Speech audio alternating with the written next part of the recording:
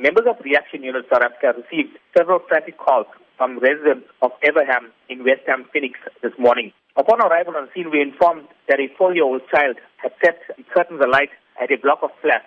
Members of the eThekwini Fire Department were summoned to the scene and upon arrival extinguished the flames. 4 homes were destroyed. Several of the homeowners salvaged some of the goods from their premises and had to be relocated. Were there any injuries? No. There were no injuries. A 4-month-old child and an elderly woman were treated on. They were in a state of shock.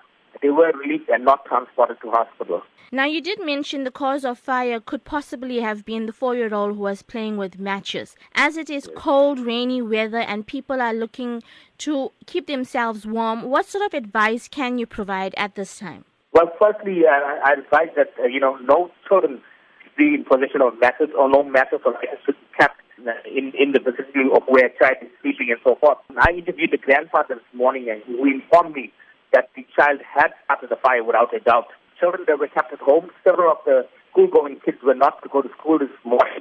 I interviewed several of them on scene who informed me that it was raining and they had opted to stay at home. We advise parents that if you need to keep warm, please use the electric heater if possible and to refrain from leaving any kind of matches or any flammable liquid in a vicinity of a child.